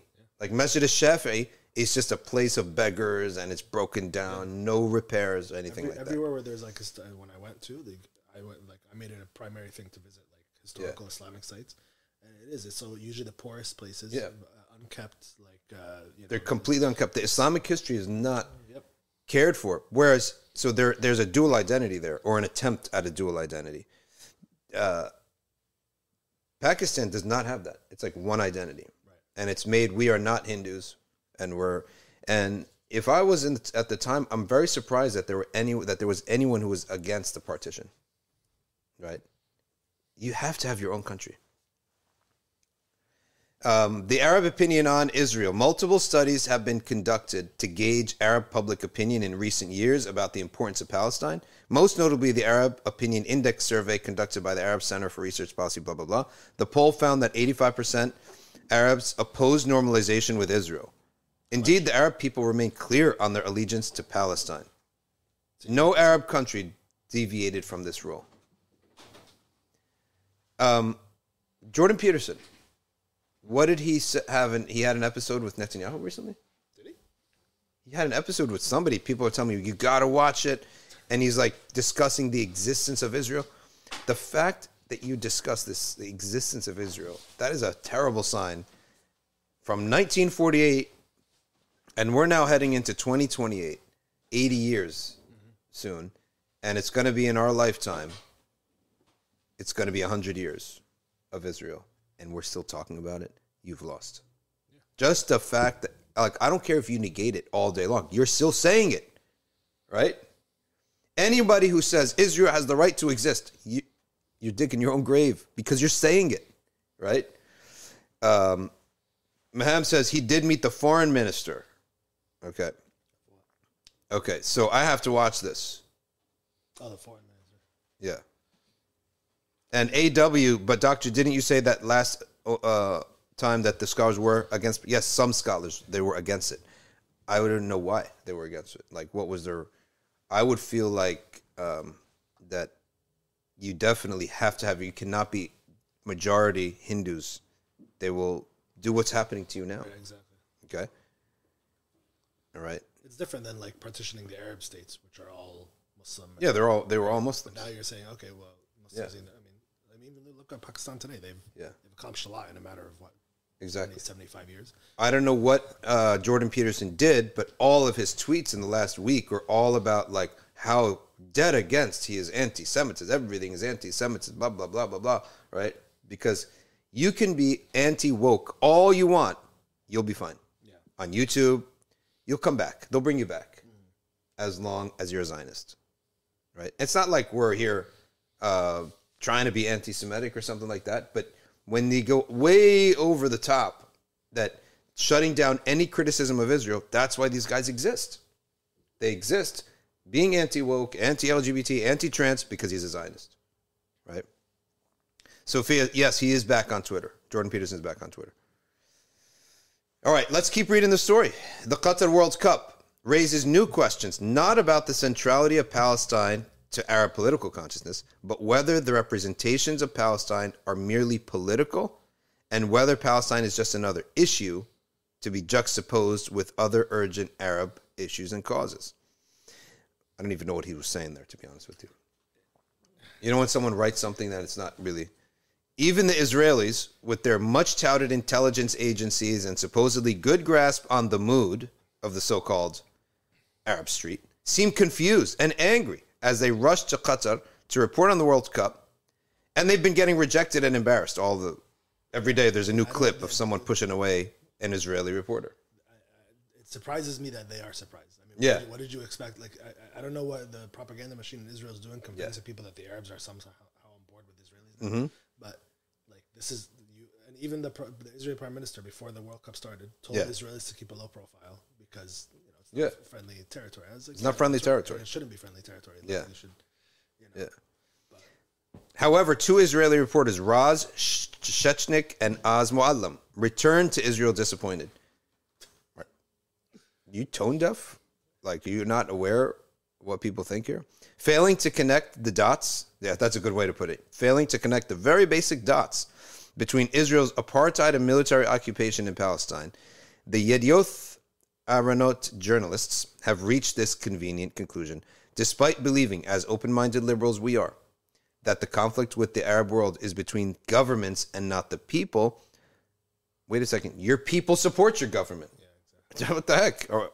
Qatar has taught us that hate exists first and foremost. Yeah. You do hate the oppression and everyone who identifies with the oppression. Exactly. You cannot separate between somebody and their sin or their deed if they identify with their sin. Like, I can't love the sinner and hate the sin if the sinner loves his sins and he identifies with it. If a guy comes in here and he with his head down and I say, what's going on? He said, I keep falling into drinking alcohol. I love him, right? He's ta'ib. But I don't like the fact that he's an alcohol. And another guy comes with his head up and a big Budweiser. I'm for Muslim alcoholics. Support Muslim alcoholics. I hate that concept. Therefore, I have to hate you because that's your belief. Like, you want this. You're all about this. So anyway, again, all these little games they play. They hate us, blah, blah, blah. It's all about hate. If the two reporters reflected on their own reporting with a truly not self-proclaimed open mind, they would have found some clues. I like this. Whenever we report, we are being followed at all times by Palestinian, Iranian, Qatari, Moroccans, Jordanians, Syrians, Egyptians, Lebanese, all giving us looks full of hate. Do you expect it to be loved? What's wrong with you? Considering the deep political divisions that presently exist among Arab nations, one wonders why ordinary people from vastly diverse Arab and Middle East nations are united in hating Israel and loving Palestine. The answer does not lie in the word anti-Semitism, but in representations. Israel represents something to Arabs. It represents a history of Western imperialism, colonialism, military occupation, racism, violence, political meddling, military interventions, wars, more wars, daily images of handsome Palestinian boys and girls killed by Israeli soldiers, violent Israeli Jewish settlers forcibly expelling Palestinians out of their homes and farms, political arrogance, and much more. Palestinians, on the other hand, represent something else entirely. They embodied the unhealed wound of all Arabs, we should say, and Muslims. Courage and sacrifice, because I guarantee you the Indonesians, they love Palestine. Yeah. It's there too. And they're probably the furthest country from. Like, what is the furthest Muslim country? It's probably Indonesia. They represent courage. They represent the refusal to surrender. They represent resistance and hope. Most Israelis are unable to grasp the organic relationship between Arabs and Palestine simply because they refuse to accept their country summons such negative feelings. Contending with this reality would mean deep and uncomfortable reflections. The likes of Shechnik and Malam would rather explain such a complex thing through a convenient reference that they just hate us. That's just like George Bush. They just hate us, right? You're either with us or you're against us. Yeah. And they hate us for our freedoms. Yeah. Okay, so we like to go around being unfree. The Arab embrace of Palestine. You know why I don't worry about Israel and Palestine? It's just a matter of time. It's one generation, 2 generations, 3 generations. Eventually, it's just by law of history, law of the world, you will produce a generation of incompetence. And you will cause your own demise. And you just have to wait when that happens and the ascendancy of a competent generation. And we believe we will not be given victory without taqwa. Mm-hmm. And the identity of those liberators will have to be ibad of Allah, not Palestinians, Arabs, okay, servants of Allah, okay. When that happens, it's bound to happen. Like, it's bound to happen. You can't stifle Islam so much, and you cannot, as Israel, just constantly produce a solid generation with no immigration. So why is it that America has produced a lot, right? Because we have immigration. So the waves of American innovation has not been carried by one group of people. Like the WASPs were the achievers for a while, white Anglo-Saxon Protestants. Okay. They've been taken over. Like, they're now a symbol almost of like lazy wealth, right? And also, like, their worst case scenario are like the dregs of the Republican Party, the quote unquote deplorables that Hillary Clinton called them deplorables. They're fuqara, masakin, right? And the image of them is like the big overweight white tourist. By the way, I'm just saying this. I'm not all about throwing out white. I like what Alex said on Twitter today. He said, anytime someone says white people, replace it with Jews. And if you would cringe at it, right, you know it's propaganda. Okay? So I'm not all about that. I'm with Maliki Click on this. It's a type of a racism that Muslims have accepted because the white forefathers attacked you. So you think that you can now just sweep them away and just have these blanket terms against them? Like, there aren't Muslims amongst them that have feelings? We don't generalize. But I'm just telling you that that's the view. I don't even know what I was saying. What was I saying before this? Try to remember. I go so deep into a tangent. I don't remember where I came from. The right? Israeli decline over time. Okay, so eventually, the white Anglo-Saxon Protestant, who was Carnegie, J.D. Rockefeller, Henry Ford, these legends of innovation that built the modern world. They literally built the modern world. Okay, Thomas Edison, all these guys. Now, that next generation is going to be different people. And now we're going deep into the immigrants. When you go to Silicon Valley, when you go to any medical innovation, it's Chinese, it's Indian, right? So immigration is very important. Well, Israel doesn't have that. You just got one pot. No new group is coming in. Because when new groups come in, and by the way, after World War II, Jews. It's all Jews. From World War II onwards, every industry has been, they've achieved the best. They've revolutionized. They've done them like in design. Like all these logos, CBS, all these, one Jew. I Love New York, a Jew. In design, in tech fields, in media, in everything. They were hungry, like just beaten down in Europe, and they're hungry, right? So now that's gone, though. Now it's Indians and Chinese, right? So you need immigration to constantly refresh your blood. But Israel, it's like a pot that you don't take the cap off at all. It's eventually the mold, right? It's going to mold. You have too much wealth. You are going to rot. Your youth will be rotten. And your extremists will get more extreme. Like the extreme right over there is so extreme, okay? And their extreme left is now so pampered. You just have to sit back and watch. Okay? It's just an inevitability of reality. It's going to happen. Okay? All right, next he says the Arab embrace of Palestine is not only about Israel, but it's about the Arabs themselves. Though the Palestinian flag was itself inspired by the Pan-Arab flag. See, there it is, of 1916. I'm against it completely. I hate the Pan-Arab flag. I hate the Pan-Arab movement. Explain to me, Pan-Arab. When was the last time Arabs did something by themselves? The Sahaba. That's literally it. The Sahaba, maybe 2 generations. But from the Abbasid time onwards, the Arabs had by them the Turks, right? In terms of the deen of Islam, the Persians, like the knowledge aspect of things, the Persians. The Islamic West, Berbers, right? Arabs have not done something by themselves for eons. And they failed at this too. A miserable failure. Yasser Arafat, that's your guy? That's your guy that ends up rising to the top as being the representative And of that.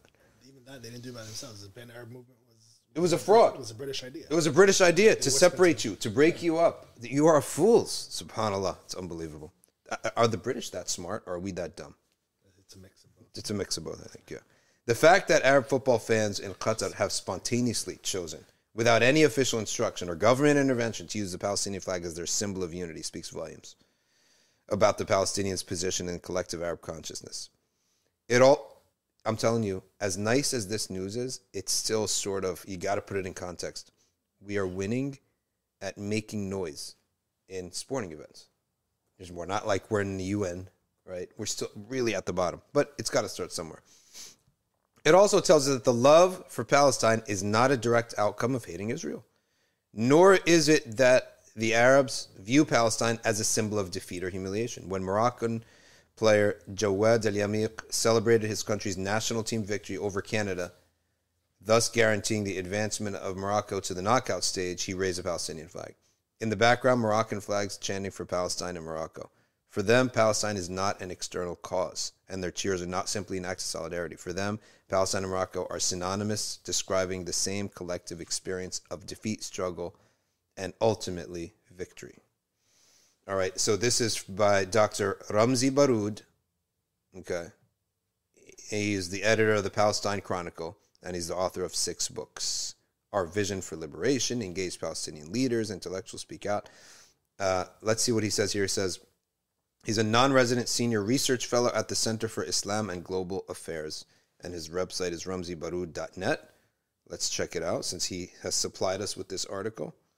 Let's check out what it's all about. And I'm telling you, all of this, to me, no matter how much you yell and scream, it's meaningless without the identity of Ibadullah. The Quran tells us this many times in Surah Al-Isra. This land will only be established by people who are avid worshippers of Allah subhanahu wa ta'ala. Anything else is just a waste of time. It's nice. It's just, but to me, he cannot. I'm not saying that he's not like this. I don't know anything about him. Right? I don't know anything about him, but I'm just saying that that is necessary. He's got a big blog here. The Unbreakable Bond. Okay. Between the Arabs and Palestine. That's a nice thing here. He's got another unbreakable bond. This was the FBI about America and Israel. Also describes that as an unbreakable bond. He tweets a lot. He says, Western media wants us to believe that the strong political stances taken by Arab countries, neutrality in the case of war, growing closeness to China and Russia, lowering oil output, are done solely to send a message to the West. So, have you heard of him, by the way? No. I mean, it looks like it's interesting to look into. Ramzi al-Baroud. I'm on his Twitter now. I'll share you his. I'm saying the article that you read was from what site? 5 Pillars. Oh, okay. They put it up. Interesting.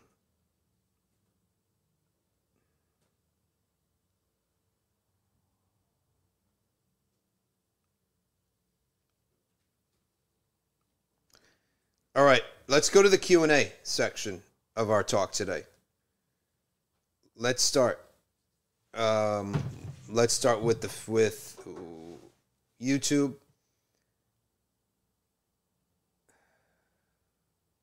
If you have a question, put it down because I'm not scrolling up.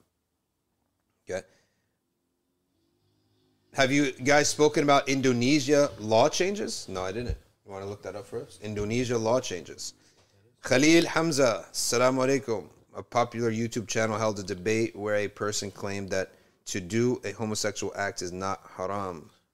That is ridiculous. Indonesia law is criminalizing. I saw that earlier today. I forgot. What did they criminalize? Criminalizing premarital sex. Criminalizing premarital sex. So God's law, basically. Yeah. I don't know. A lot of people are not going to like that, but tough luck. Anza and Amal all explain why the Somalian flag is blue is because they have the longest coast in Africa. Is that what it is? Yeah. Honestly, change it. Make it black with like a blue star. No, make it black with a pirate on it. That's the best thing they did one day. I love that. Somali pirates. They were amazing. Guys in 30-cent flip-flops, right? And went around taking these massive ships. It's illegal, I know that, but it's an accomplishment. You can't deny that it's not an accomplishment. They had the guts to do it. I personally loved watching that in the sense of just the entertainment aspect, not knowing that it's... Huh? That movie? No, just the that they were doing that. trend. Yeah. I was like, it's amazing. They're taking like multi-million-dollar oil tankers, right? Is drinking medications with alcohol haram?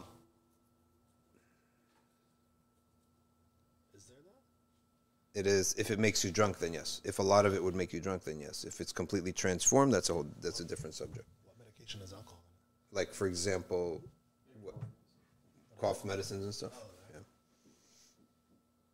How many years was Sayyidina Adam? Many years.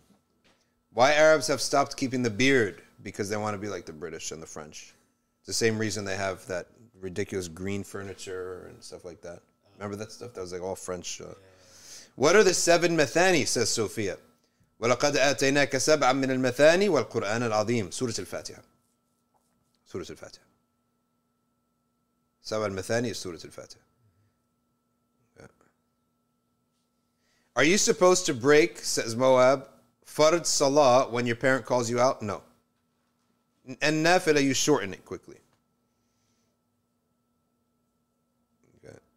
But here's my question about banning premarital sex. Well, the government only runs the public sphere of life. Right.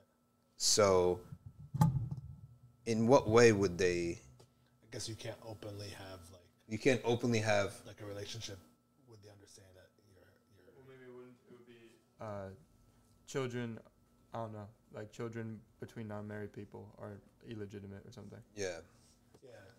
There would be rules on that. Like even here, if you see people who are not married who are together, there's an understanding that they're... Okay, so if you reported in the hospital that I'm the dad and you don't have a marriage certificate, then what do they do with you?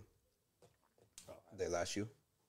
40 lashes. Where's my man? Or in the doctor, in the healthcare practices, they always ask like patients, like, are you sexually active? So yes. In that case, you would say no if you don't want to get punished.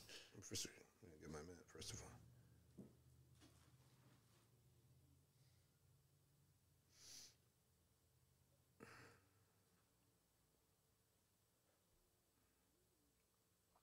man. Hold on. Where's my man? What are you looking for? I'm looking for my man. I'll give you 60 lashes if you don't get off that bed. Love this guy. Somebody's saying, why are we only known for pirates? I don't know. Ask yourself that, right? Get known for something else. It's either piracy or famine. I'm sorry to say, but that's the truth. I'm telling you as someone who doesn't follow Somalian news, right? So if you want to have it global, if you want to know what your global reputation is, ask people who don't follow, right? Like me.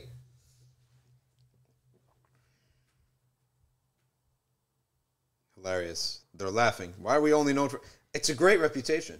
What is Safina society? We're pirates, man. Gangsters and rebels. That's, in my mind at least. Enzi, I think I saw articles saying that people's parents would be the ones who would have to report them. Yeah. What behaviors fall under fahisha? Al-fahisha is all the sexual prohibitions related. Amal says, we love our blue flag, but we're not proud of the piracy. They got greedy. Yes, maybe on your side of things, it was viewed as like bad for the nation, but on our side of things, it was cool as heck, right? You got these guys in like tugboats, like little mini boats with one little motor at the back, and managed to take over massive Saudi oil tankers and all that stuff. All right, Aisha Davies says, sorry, off topic, random, but wanted to say NBF lives and so on have been really boosting my men. Allahu Akbar. MashaAllah. May Allah Ta'ala let us give da'wah, amma, general da'wah to the ummah until the day we die. That's what we're here for. Lily says, hypothetical conversation. A sister was told that she choose her career over her faith by choosing to study medicine and become a doctor because she sees men too. You have to look in every profession of being a doctor on how to do it without khalwa and unnecessary touching of doctors. But did she choose something over her faith? We cannot say that because there are many shuyukh of all persuasions who have daughters who are doctors, wives that are doctors. How do they do it? They are doing it. Sheikh Hatim al-Hajj, he has family members, females who are doctors. Is he going to allow her to do something haram? Right? So, no, I don't. That's too far off to say that. What can Muslims do to support Palestine in more ways than making noise? To be honest with you, it's just spreading the belief at this point. We're at the bottom. Just the belief in the identity. There's literally the doors of action have been closed for us that I see. I will say though, one of the occasionally promising things that you see is whenever there is, like, especially in Ramadan, when Israel goes into Al-Aqsa and does all starts fighting and scuffling with all these Palestinians and beating them up and whatnot. You always see this huge return of this massive wave of Palestinians making huge salah at Al-Aqsa. Yeah. And then you see the crowd that just spills over for streets and streets, which is, I guess you could say, it's a promising sign that there is the response to that violence is go and pray in larger numbers, right? Even more than you normally would, and so you see this huge turnout, and I think that's one good thing, right? It's also keeping the identity of Al-Aqsa as a holy site. Keeping the aspect, it's all mental and spiritual at this point. There's literally no action to be done. You can't do anything. It's all about identity, passing it on. The belief, keeping the belief in your heart. That's what I see, personally speaking. I don't see any other avenues. But also, the identity has to be done right. If it's as Sheikh al-Sharawi, many scholars said, it is as Allah says in Surah Al-Isra. This house, Al-Aqsa, will be liberated by people who are described as worshippers. So, marching, yelling. Habib Omar says, when the Dajjal comes, meaning the forces of evil, are never concerned about who marches and yells. Who cares, right? They're not caring about how loud you are even about Islam. They care about who is avoiding the haram, who is serving, who is working, who is doing ibadah. That's the one that they worry about, because that's the one who has his top of his, like a glacier, right? The bottom below the water is deep. It's deep. And the top is only a little bit that you see, versus the one whose top is high but does not care for this subject of ibadah, right? And publicly and openly we submit to Allah and we worship Him. I think It's got to be part of the identity. you've said something this before because people say, "Oh, well, what about like strengthening military and strength and political?" And I think you said something to the effect a while ago. You said something to the effect of, and I think almost all scholarship would agree on this: is that you strengthen your iman and you strengthen your deen, Yeah. and all that will happen as a result of it. That if you strengthen yourself as Muslims and as a global Yeah. Muslim community, as a national Muslim community, whatever it is, eventually you'll begin to straighten out every other aspect of your life, your political aspect, your military aspect. Everything will be straightened And out. you'll become a military power and become It'll a grow. political power and a social Yeah. power. Everything. This is all as a result of it, right? So iman has to be the driving factor. It has All to be. that It has to be that driving factor. It has to be submission to Allah, and we're doing this for the sake of Allah. Saudi has so much money. Emirates have so much money. But where's their attention? What are their beliefs? and they have militaries too. I mean, They got militaries. They get trained here. Why do you think the Americans are training them? Because they know where their heart is. It's not against them. It's not against Israel. It's not for anything except to protect their own wealth. Samu says, can what's written down in a Lawh al-Mahfuz be altered due to dua? Yes, it can be. There's two alwah. There's two places where destiny is written. There's Kitab and there's a Lawh al-Mahfuz. And Allah has only allowed people to see a Lawh al-Mahfuz, and He's allowed dua only to change it out of rahmah and to show His rahmah to the people and to encourage us to be active, not passive. Don't be someone who's just passive, right? You have to be active. And the active is that I'm not going to sit there and try to guess, oh, maybe it's good for me, maybe it's not, maybe Allah planned it, maybe it's not. That future is not your business. The ghaib of Allah's knowledge is not your business. Allah wants to see what you're going to do. He wants you to make a decision. Ask people, think, consult your heart, make a decision. وَإِذَا عَزَّمْتَ فَتَوَكَّلْ. If you make that decision, there's no looking back. I'm doing this, it's happening, discussion is over. Oh, what if I made a decision that's bad for me? You can't have that hesitation. Cannot have that hesitation when you make a decision. Okay. Arabic, arcview.org, we teach Arabic, but not spoken Arabic. We try to get you to read. We try to teach people to read. So go to arcview.org, and that website will soon be complete. And ArcView is going to be experiencing a massive expansion very soon. It's been a couple months in the making. Okay. This question says, is it true that there's now more Muslims in Spain than there were in 1400? I don't think so. No, I don't think so. I don't think that's true. Let's go to this question. How do you differentiate between major and minor sins? There's no set way. Some scholars said what is prohibited in the Quran is major. What is prohibited in the Sunnah is minor. Some people said that. Some said what is prohibited either in Quran or Sunnah specifically is major. And if it's in general, it's minor. Like, what's a minor prohibition? Being rude. Like what is rude? It's general. So things like that. Muhammad says, isn't it better to give sadaqah for ourselves rather than for deceased parents, as we should try to raise our rank as possible? In both of them is goodness. It depends on your situation. If you had a parent that you know that they were not exactly having a good record in their deeds, then it's better to do it for them. And Allah knows best. Don't you get the reward anyway, even if you do it for yourself? And you do it for the parents, you're going to get maybe even more reward, right? Muhammad Masood, long time starred member here, is still in concussion protocol. So may Allah Ta'ala give her a speedy shifa.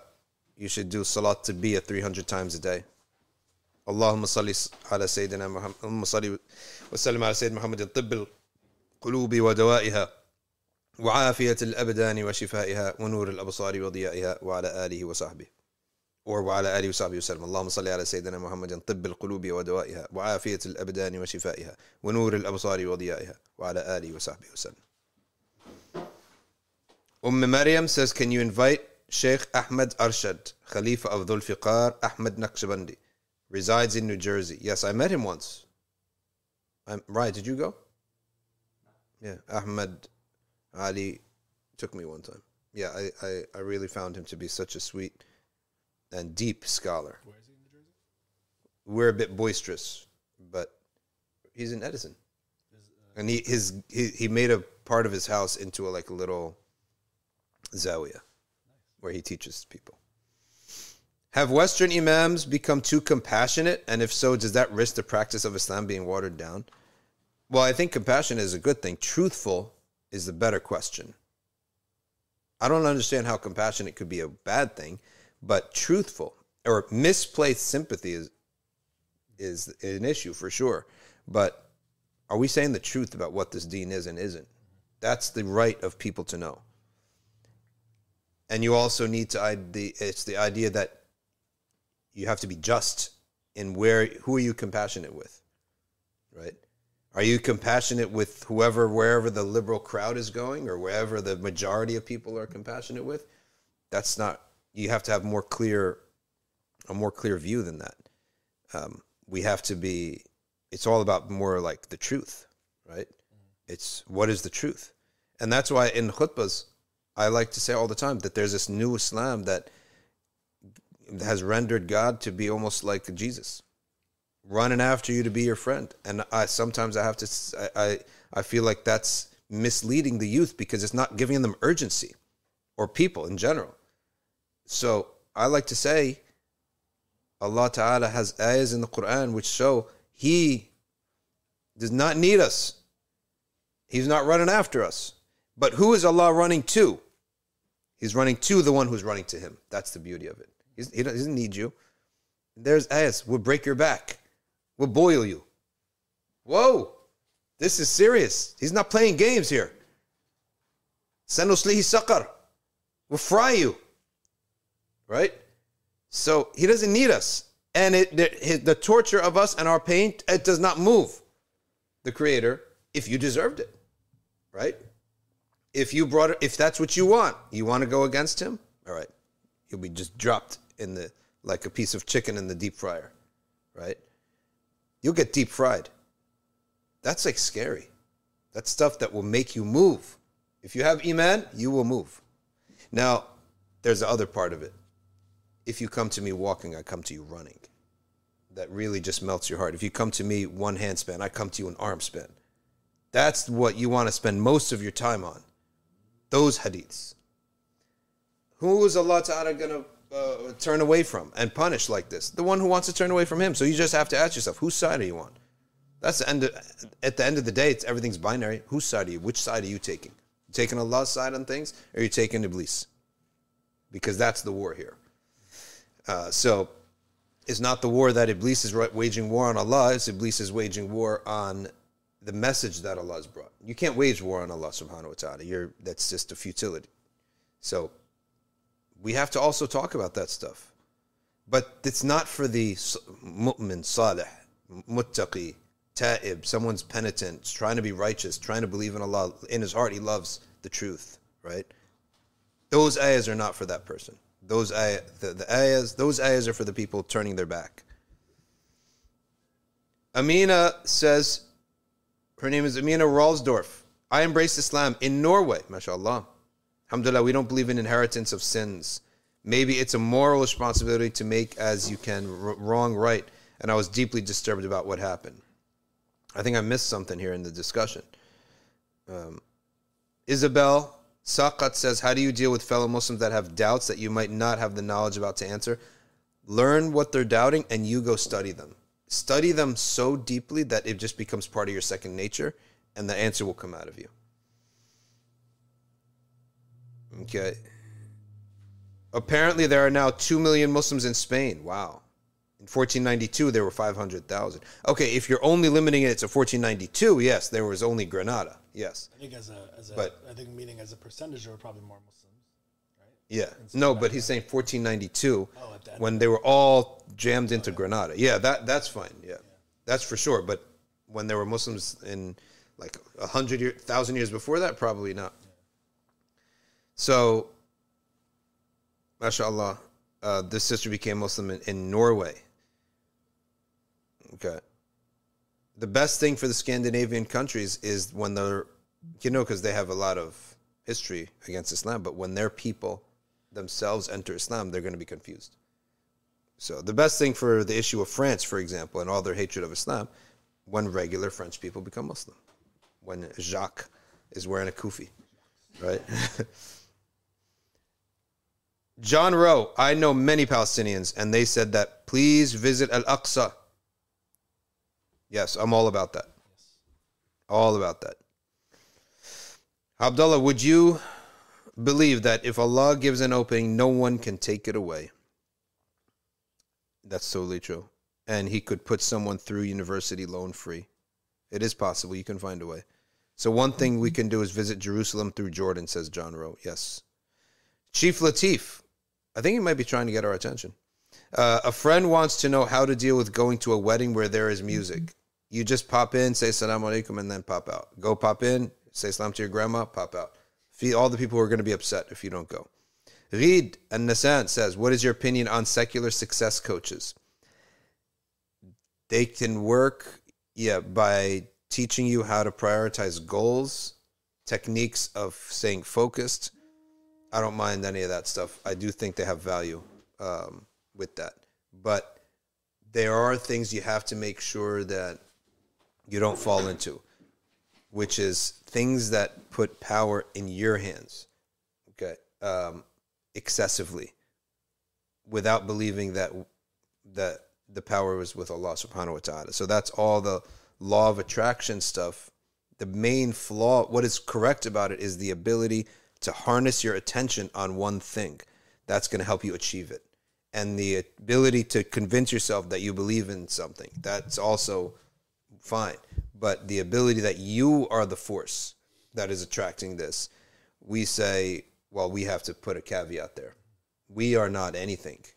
And therefore, what we have in the truth that's been transmitted throughout the generations of our religion is stronger, because it actually, you're weak and Allah is powerful. So if I rely on the power of Allah with ibadah and dua and ta'ah, far more can be achieved with less stress from us. So there is something that is a natural observation. It's whatever you want to call it. It's a natural observation. These people on YouTube are not the first people to discover it. Every civilization has this concept. In every single civilization, you can find people who said, I set my heart on a goal. I really wanted it so badly. Nobody could tell me otherwise. And then I achieved it. My own sheikh has said this, and he has quotes. I don't even know about this law of attraction YouTube people, right? But he talks about this, that it's called in Arabic al-himma.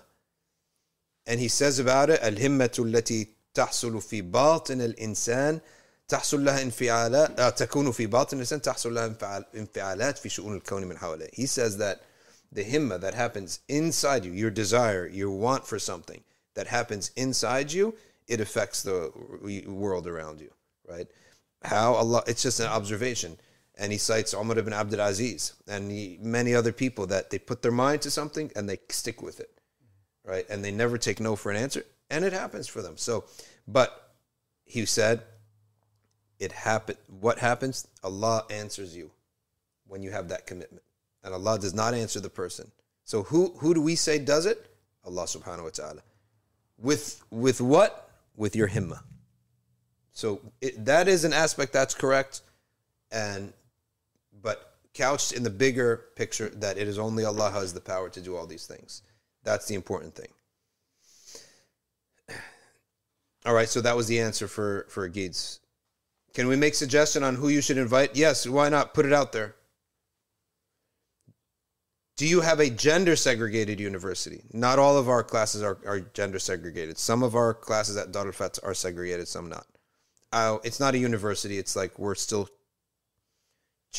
putting together a college here. I mean, segregated, like separate.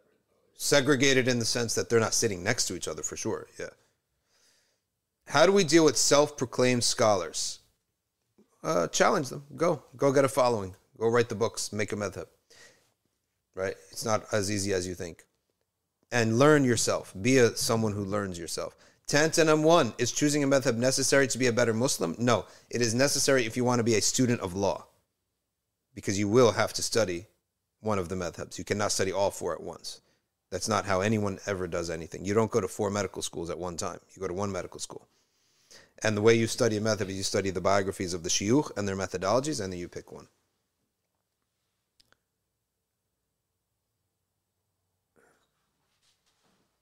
My dad is in a coma, says Jennifer, in the ICU, COVID pneumonia. May Allah Ta'ala give him a speedy shifa. Allahumma salli ala Sayyidina Muhammadin tibb al-qulubi wa dawaiha wa afiyat al-abdani wa shifaiha wa nur al-absari wa diyaiha wa ala alihi wa sahbihi wa sallam. May Allah give him speedy shifa. AW, is true that Sufyan al-Thawri struggled against his intention for 20 years. It's true that it's a saying, I don't know about which scholar it's attributed to, but one scholar said, I struggled against myself for 30 years and then I found success. If you can work in a place where there is a lot of women, or you can migrate to a more Islamic country like Qatar, Saudi Arabia, it depends on everyone's situation is different. For example, it depends on your family. Like, do you have a mom and dad here that you would be leaving to die alone? Can your family, your immediate family, bear the burden? Can you even get residency in those countries? When you get residency, you're going to have to come back because they don't allow kids to go to high school there. Non-Saudis, non-Qataris. Okay.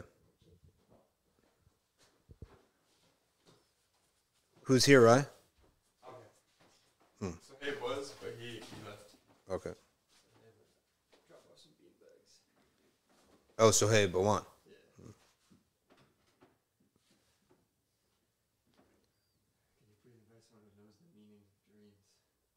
Dream interpreters. Someone mentioned, JR says someone mentioned politics the other day and you recommended Sheikh Asrar. He said in a Facebook that he thinks he would make compulsory to read the following books by Sheikh Abdul Qadir as-Sufi. Okay, we'll see. The Khilafah, the return of the Khilafah, As-Sultaniyya. All right, Technique of the Coup de Banque, a letter to an African Muslim. Different books, he's saying. Okay, interesting. Hamza Hussein, would it be considered haram to go to Israel if you're visiting the Aqsa? I can't say it's haram to visit Al-Aqsa. Some of the Arabs had a boycott, but I don't think that boycott's any good because what you produce is a generation with no connection to Aqsa. I think it was a mistake. And what did it achieve? Nothing. What's the best and comprehensive detailed tafsir in English? Nothing that I know of that is the full tafsir. There is Ma'arif al-Quran, is good, by Taqi Osmani's father. And then there's Qurtubi, only has Surah Al-Baqarah, this tafsir in English. When cycling, says Z, what is the position on wearing lycra, skin tight, covered to the knees? We don't consider lycra, skin tight to be coverage in the Sharia. So put something else over it so you're not skin tight. Invite Alex. I would invite Alex, but he works in the day. What is the sunnah of cutting the nails? Every Friday morning, you cut your nails and you start with your right index shahada finger and then you cut the rest. That's the sunnah every Friday morning, cut your nails. Should we as Muslims, says Abdullah, be involved with these right-wing and left-wing politics? For example, support BLM or support Jordan Peterson? No, I don't think we should be involved in either one of them. They're both based on secular ideas anyway, so it just so happens we support some of their issues over others. That's it. Medni 786, if a person has doubts after lots of kaba'ir, he prays regularly, not openly becomes kafir, does he have to take the shahada? No, sins will never cause you to have to take shahada. But constant tawbah, constant purifying your sins, constant doing ibadah to wash away the effects of the sins. Okay. Oh, JR, correction. They have 7 volumes of Qurtubi tafsir now. I didn't know that. Jalalain. Yes.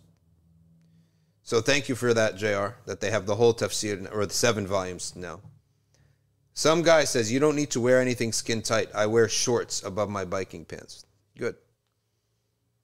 John Rowe, would you think of scholarship? What do you think of Khalid Abul Fadl? He's a reformer. He's got his own ideas. In fact, with all my respect to him, as a person, I think some of the ideas are a bit wacky. Okay. He's not somebody who's ever raised generations of them in the masjid.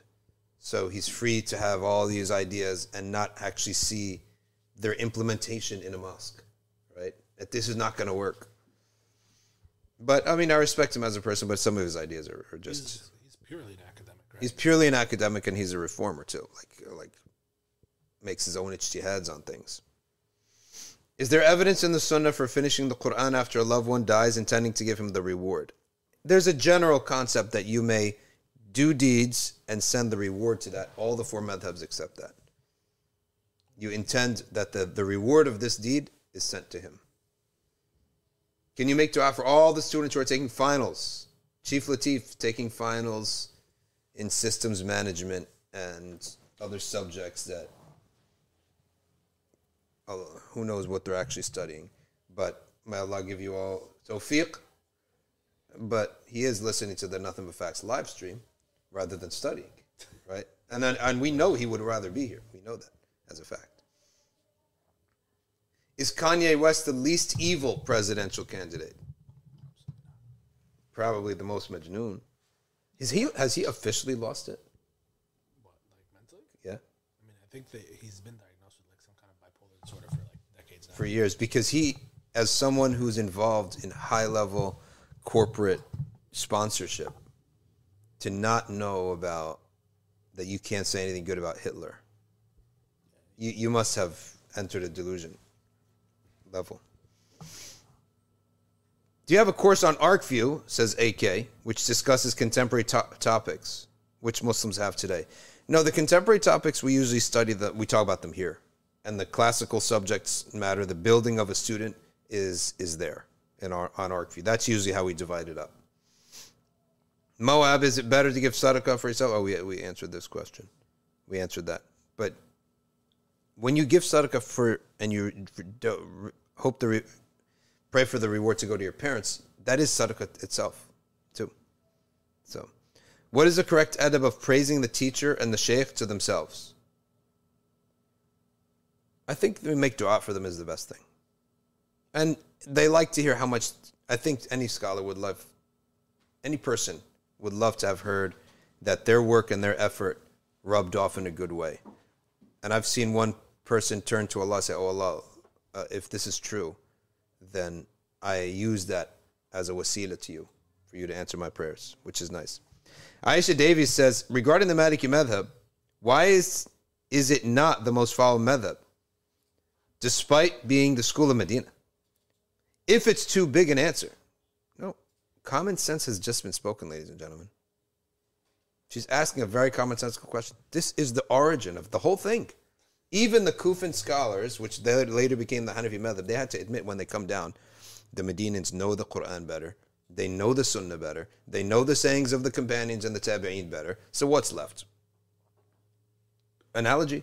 And what do you use for analogy? Don't you make analogy on the Quran and Hadith? Like the analogy, you got the new matter, you have the old matter, and you have the original ruling. Who knows the best about the rulings, right? So she's speaking common sense, and we don't know the answer to that. The answer to that is mainly that the non-Arabs tended to always follow the non-Arab madhab, which was the Hanafi school. And they were, in the sense that Abu Hanifa was there, he was close to the lands of the Persians. Persians actually were Shafi'i, but it's settled that it ended up becoming that the Turks and the Indians had the two greatest empires, right? And they spread the Hanafi school with that, right? With their empire. So that's why, and the Arab West is where the Maliki madhab settled and was not diluted by anything else. And the Arab West really never went east. They never conquered eastbound. But we're here really pushing hard to spread this madhab because it's like absolute pure water. Because you're going straight to the source. What do I have to do with Kufa? Do you see why I'm conflicted? Yeah, you're conflicted. Still trying to figure it out. I guess you got to go Maliki then. I know. But your kids is the question. Yeah, Make the deal that, all right, you stay Hanafi, I'll be Maliki, kids have to be Maliki. How's that? Or boys Maliki and girls Hanafi. That's a fair deal. That is a fair deal. It'll work now because it'll be 1-1. Huh? It'll work Yeah. now because it'll be 1-1. That's a fair deal.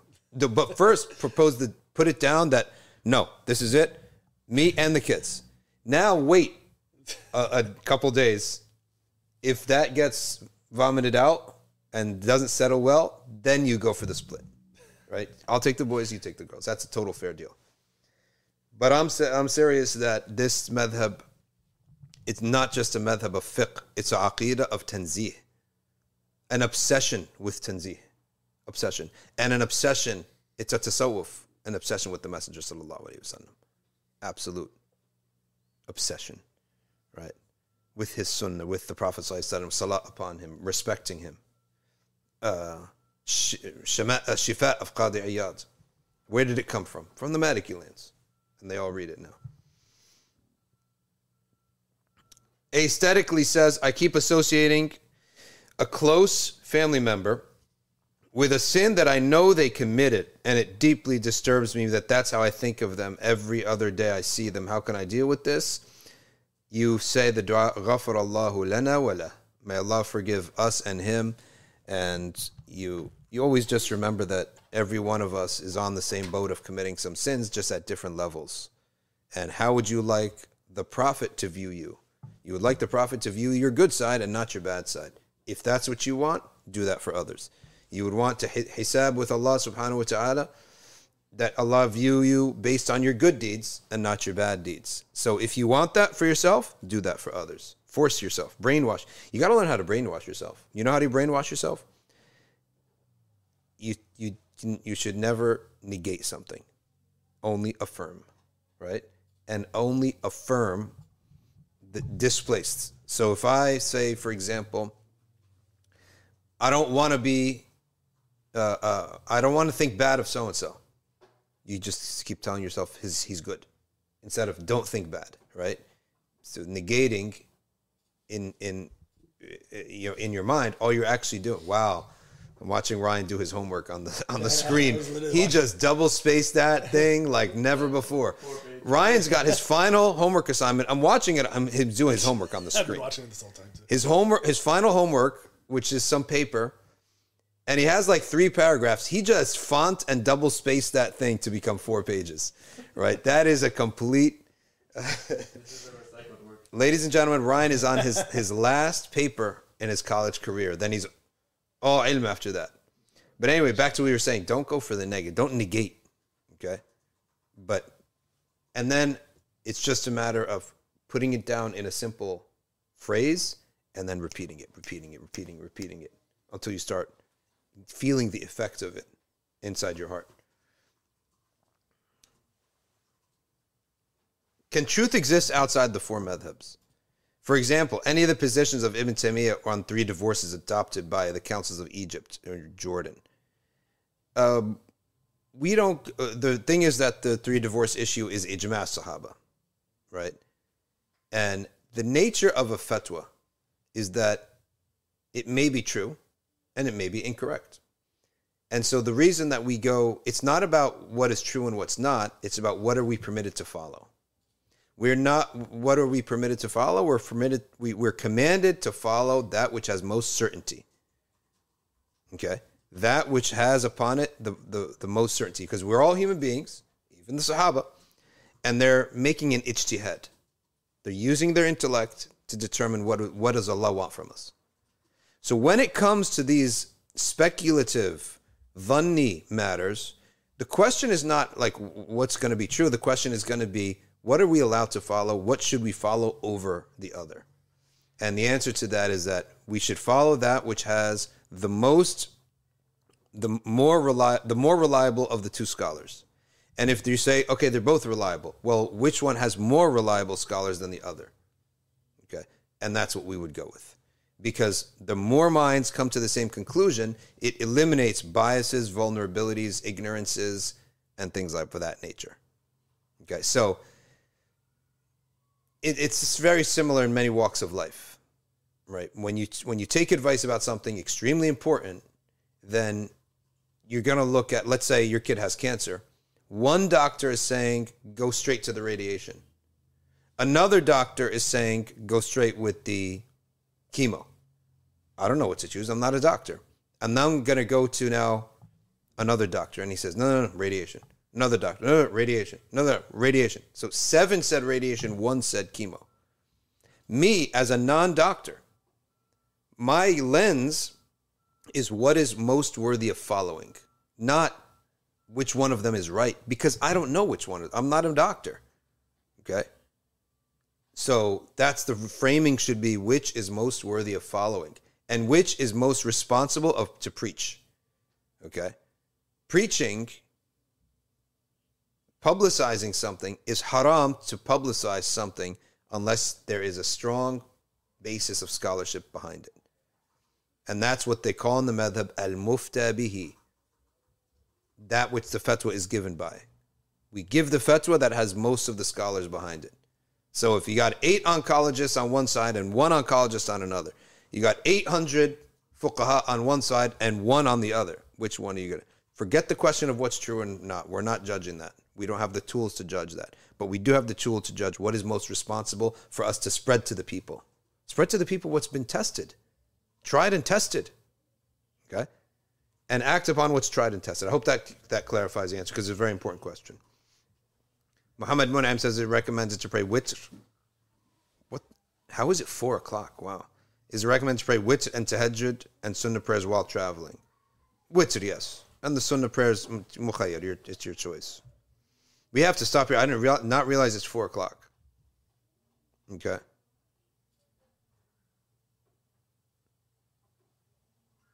A Lodi, she talks about studying philosophy at uni, and I would say taking some of these religion classes, Islam, at university is like probably even haram.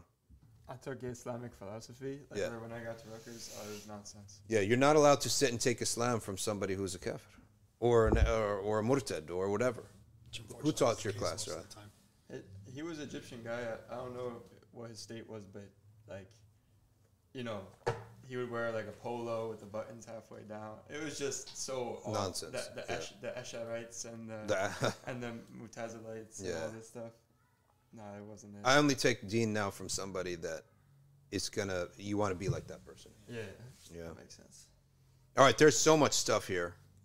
I wish I could continue, but that was a good question about AK can truth exist outside the 4 schools, and I hope I answered that. Why did the Prophet tell elderly Ansar to dye their white beards? That to make them look younger for war, right? To go when they go to war, when you see a bunch of white beards, you're like, oh, these guys are old. We can defeat them. So they dyed their hair for that reason and that reason only. I'm confused about people referring to Mawla Ali. Could you explain his status a little? Why some gatherings sing his praises? Mawla Ali, never heard of him. Sayyidina Ali bin Abi Talib? No, Sayyidina Ali bin Abi Talib is one of the greatest Sahaba.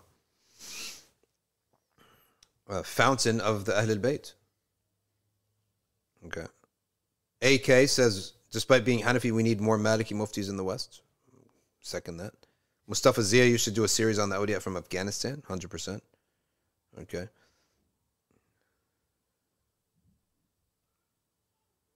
Wow. A Hanafi admits, I had a dream and I asked a sheikh, which madhab is closest to the practice of the Prophet sallallahu alaihi wasallam? He said, you will find it in the Muwatta.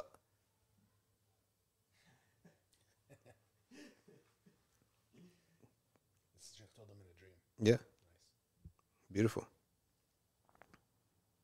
Wearing the tasbih around your neck, if it feels you bring you unwanted attention, no. If it's just for accessibility, that's it. If it's to be, you know, whatever, it's just throw it on your neck if it's for use, but it's just to try to make yourself part of some group or something. That's just, I would say, not really a mature thing to do, but I mean, what they call the seedies. Yeah. But there's nothing on that, honestly. There's nothing about it to or for or against. All right. Thank you all so much. سبحانك اللهم وبحمدك نشهد أن لا إله إلا أنت نستغفرك ونتوب إليك والعصر إن الإنسان لفي خسر إلا الذين آمنوا وعملوا الصالحات وتواصوا بالحق وتواصوا بالصبر والسلام عليكم ورحمة الله وبركاته.